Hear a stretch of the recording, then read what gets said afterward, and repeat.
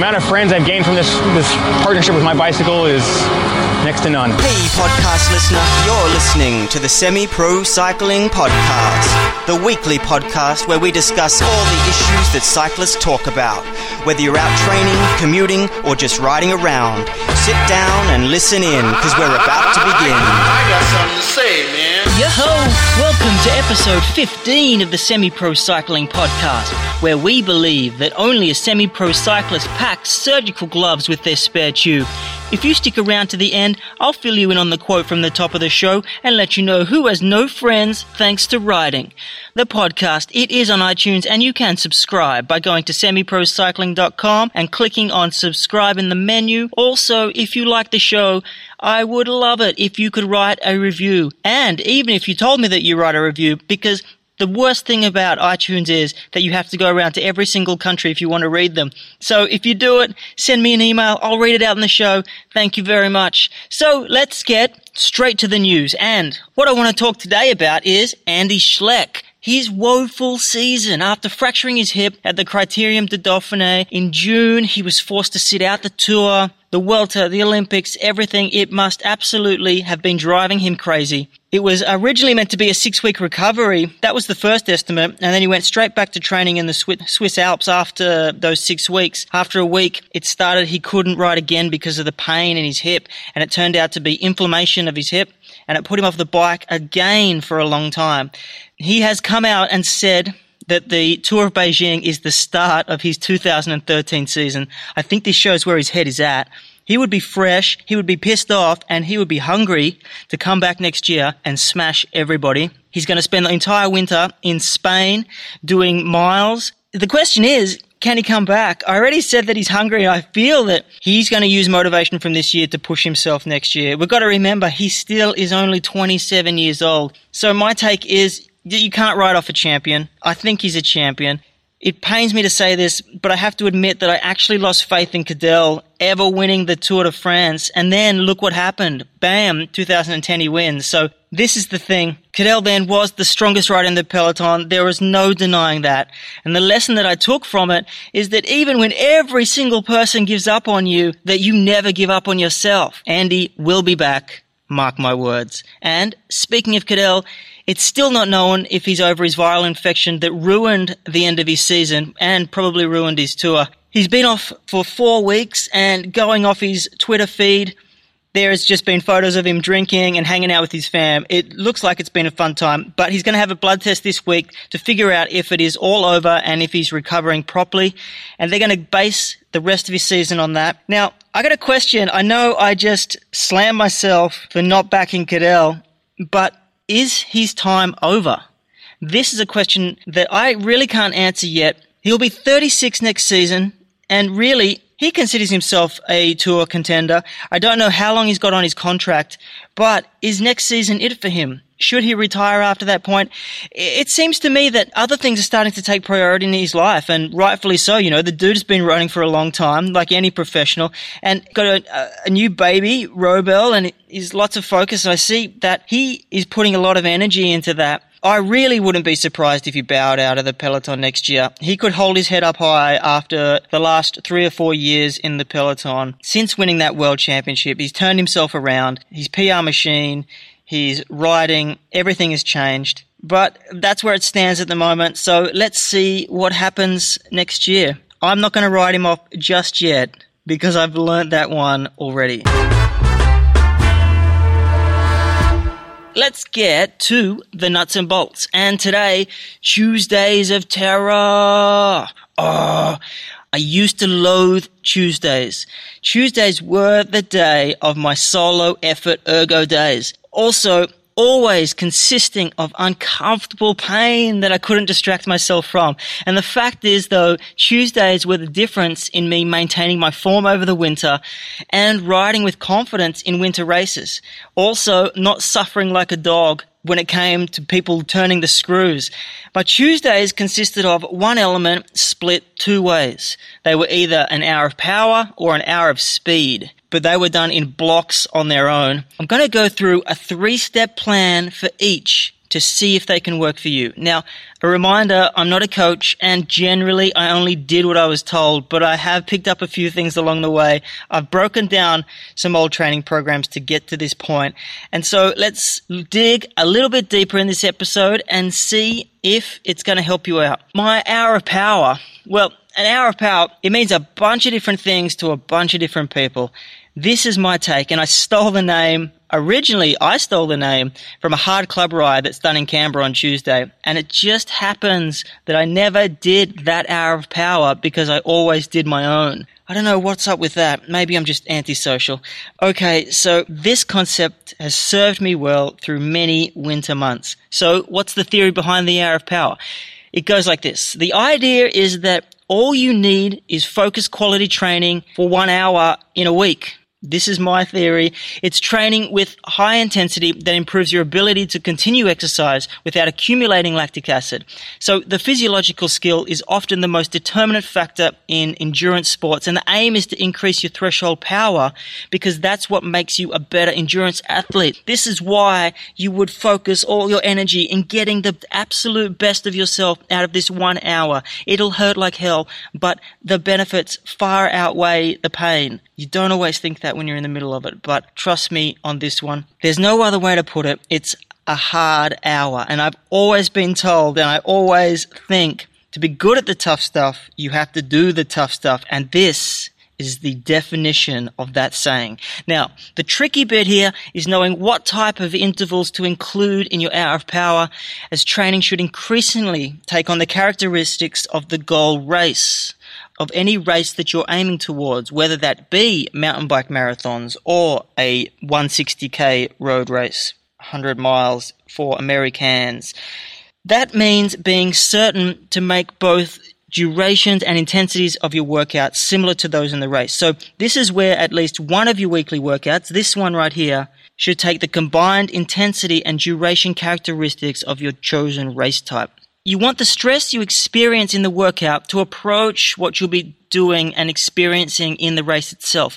But for most endurance sporting events, it's very unlikely that you'll be able to do a workout that's exactly the same as a race. And that's where you're trying to squeeze it all into this hour. And it's likely to be far too demanding in terms of motivation and the number of days needed to recover afterwards. I'm talking about a hard Tuesday, a day after a recovery day. So Monday is light or nothing at all. I would take it completely off the bike. But we're talking about Tuesday. You're ready to go. You're fresh, not fresh, but you're fresh enough that you can hit your numbers and stay there. So intervals and repetitions and challenging workout segments are included in this hour of power. I don't know about your situation, but depending on your situation, the different durations are there to stimulate the stress of your race. For all endurance athletes, though, there are intervals that are common building blocks to getting better at endurance as a whole. But today, I'm going to talk about two types, steady state and speed work. So let's get to steady state, hour of power, and where to start. Like with my theory on pretty much everything, what gets measured gets managed. So the starting point is performing a test. So this test is your gauge. Your gauge at the start to how fit you are, your gauge in the middle to how you're going, and your gauge at the end as to where to adjust and then reapply when you're doing a whole new block. So number one, you want to perform a threshold power meter test. And I recommend you do a 30-minute all-out test to get your current threshold power. A power meter is the best way to read your average power in the test, and I'm not going to get into it here, but I want to say that power is the best measure of output available to those with deep pockets. Even those that don't, if you can stretch it, do it. A heart rate is a measure of input, and it's not an absolute measure like watts. It's just not as reliable. Buy a power meter. In theory, the aim is to get a picture of the power that you would average with your highest possible effort during a 60-minute race. Joel Freer, the godfather of training, recommends that the average power for this 30 minutes solo effort is quite close to what you would do in a 60-minute race. So I'm taking his word for it. Number two is to plan your sessions. Now that you know your average watts, from the 30-minute test, this is the figure we're going to be basing the rest of these efforts off. So you can plan your interval training on these values. And the main reason to use a power meter in your cycling training is to get a better and more accurate picture of the physiological parameters you want to improve. And using a power meter makes it easy to train exactly what you want to improve. So say, for example, you're training for MTB marathons. You want to have a quality workout that focuses on steady state intervals. Now, these intervals are done at your average watts. And in this case, you would want to focus on threshold power.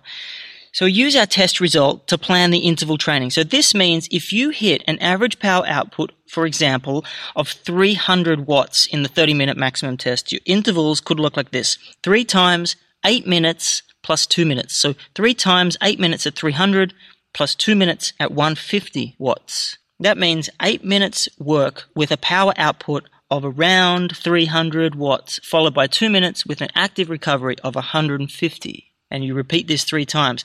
I've got a list down here because depending on my fitness, I would actually start a season or a block at minimum 3-minute efforts and then build up to 15 or 20 over the period of, say, 4 or 5 months, because starting small and breaking them down is going to put them into manageable chunks. And now that you're doing active recovery in between the intense efforts, you can slowly build this time. So, you're doing the 3-minute efforts initially.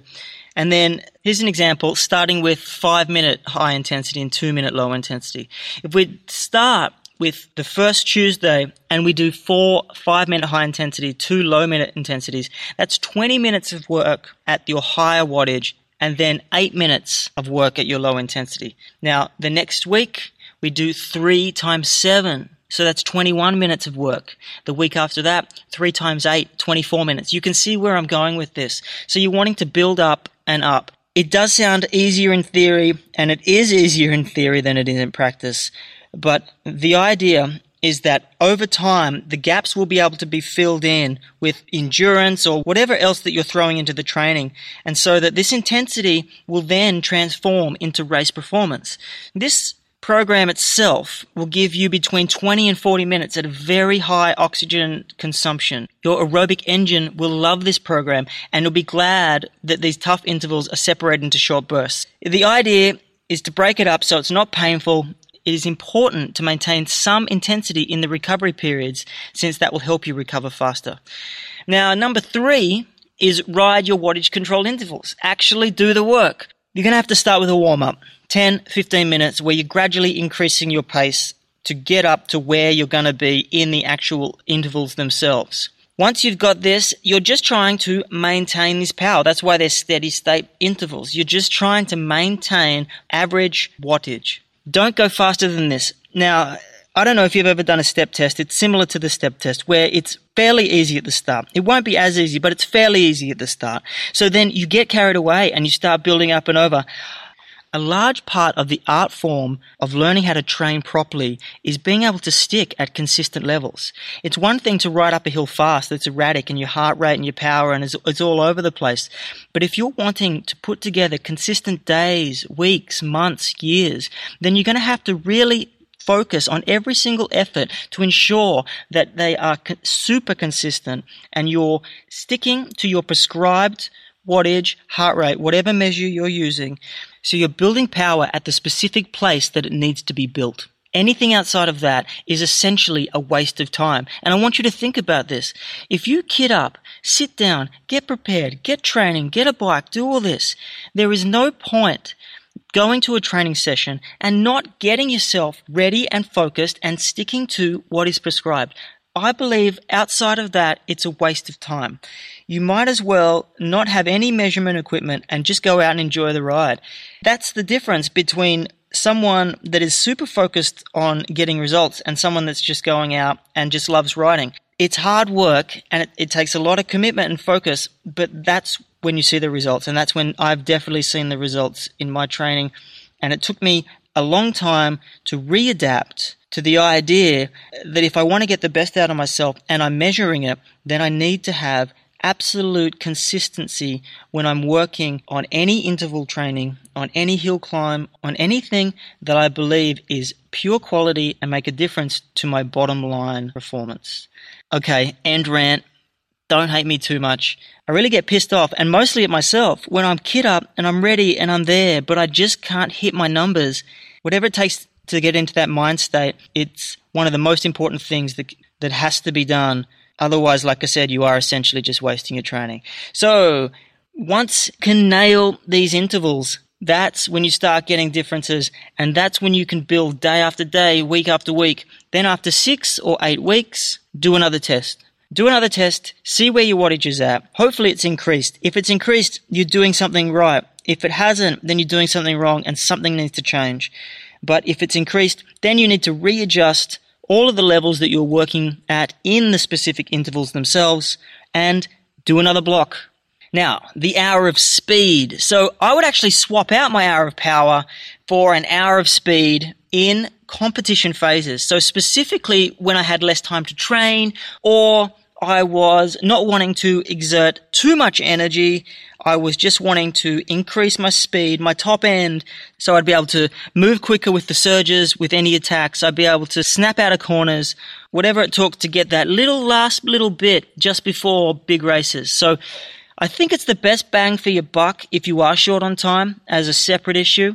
And again, you need to test this over and over again so you know whether you're improving and you're on the right track. The theory here is that if you can increase your top speed over short distances, your old race pace will become easier to maintain. So you should become a more efficient racer, as what used to be, say, a 40 kilometer an hour top average pace over a distance becomes 42 kilometers an hour. So your pace over the long distance should also lift. And this works like the steady state intervals and is based on the threshold theory. Now, the work, like I said, this work is primarily used in competitions where jumps and sprints demand anaerobic efforts. This type of training is very exhausting, and therefore it should be primarily used for competition preparation. The speed work in this program is designed to increase your short distance lactic speed efforts, working with a short to long approach, only working with speed as a guide rather than heart rate or power, and going on a shorter, more lactic level to begin with. The hour of speed, well, a half an hour of speed. And I tell you what, it's some of the most pain you can inflict on yourself on a bike in such a short time. I've hopped off the bike after some of these sessions, and I just have not even known what's up. I had to get upstairs from the garage to get into the house, and that was a struggle in itself, let alone showering, cooking dinner, and doing the rest of it. Look, I'm not whinging about it. I'm just giving an accurate description of how I felt mostly after these sessions.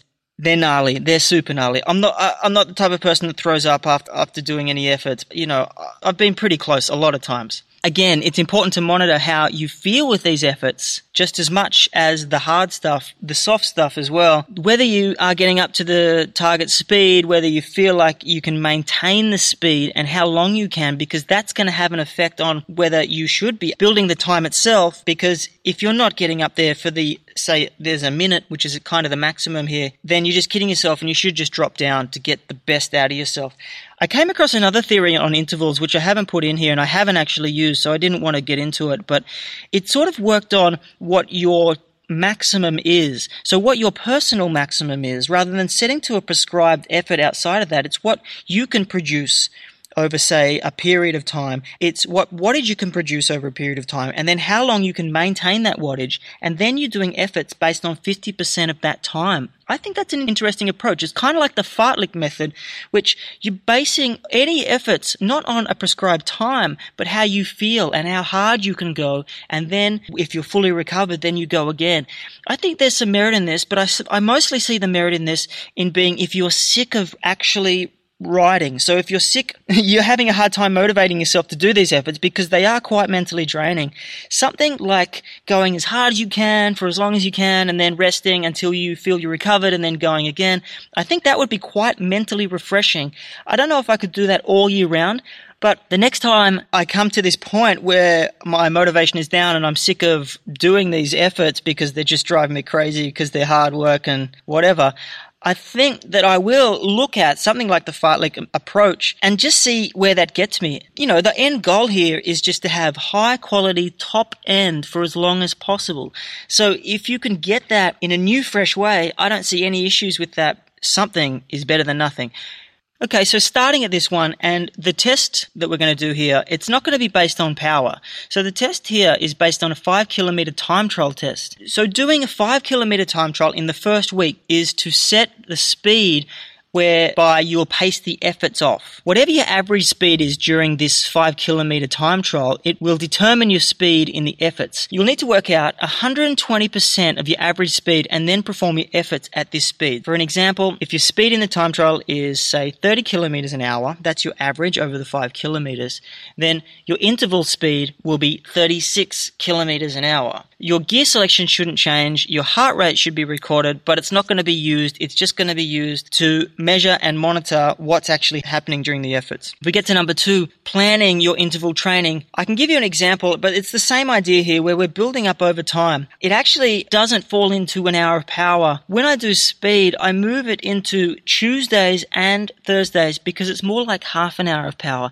And trust me, it's pretty painful half an hour. Where an example here is on the Tuesday, you could be looking at 5 times 30 seconds at the 120% of the time trial speed with 30 seconds rest and doing that twice. Doesn't sound like a lot, does it? But I would be very interested to hear people's results if they've never done the short stuff, because anyone that's done the short stuff knows it's a real bitch. Yeah, so building from that, 30 seconds, 45 seconds, minutes, and then adjusting, resting, minute and a half. It's much easier if you have a look at this plan yourself. But I've got down there 1, 2, 3, 4, 5, 6 weeks before retesting. And now that retesting, again, if your average speed increases, then you know you're on the right track. So have you got anything from this? Hopefully this information is going to help you take your threshold power and your speed to the next level. You don't actually increase your power output or your speed by riding around for 3 hours, doing the Saturday bunch, doing whatever. You need to focus on something very specific in order to get a specific result. If that's what you're doing, don't ignore my rant too much, because there is some merit in what I was trying to say, and that is learning to focus mentally on maintaining a consistent interval is just as important as training your body to adapt to the efforts themselves. Enough said. Let me know if you have any questions on this stuff. If you want to know more, if you want to discuss what your needs are, I can just talk them over with you. I'd be more than happy to see if this does fit into your program. If you're interested to try it, we can just delve into it a little bit more and see how we can get the best out of you when it comes to Tuesdays of Terror. All right, now let's get to the tech hacks and products section, and it's another hack this week. It's an oldie, but it's a goodie. You can't mess with this one. This is putting newspaper in wet shoes. It's so simple. It's so genius. If you come home from a ride and you've got to ride the next day, putting wet shoes on the first thing in the morning, whether it's cold or not, absolutely sucks. I live by the theory that I generally hate riding in rain, specifically for the reason that I hate getting my bike dirty. That's the major reason. The other reason is if my socks get wet, I'm done. Simple. Just done. I just hate it that much. But if I do get caught in the rain and I make it home, the first thing I do is grab some old newspaper or new newspaper, whatever. I grab the newspaper and I just stuff it in, crumple it and stuff it in as much as possible. And you'll be surprised how much water this actually sucks out of the shoes. And overnight, they are dry. So inner soles out, newspaper crunched, shoved in. It's going to solve all your wet sock problems. I promise you, it's brilliant. We can get talking about newspapers, though. Newspapers have a lot of great functions. Everyone knows the old trick of shoving it up your top before you're going down a descent. Everyone knows that's why the tour started. But anyway, I'm not going to get into it. I'm going to move on to the quote. Now, the quote from the top of the show, it's Mike Friedman. I don't know whether you know him or not. I don't really know him, but he races for the Optum Pro Cycling men's team.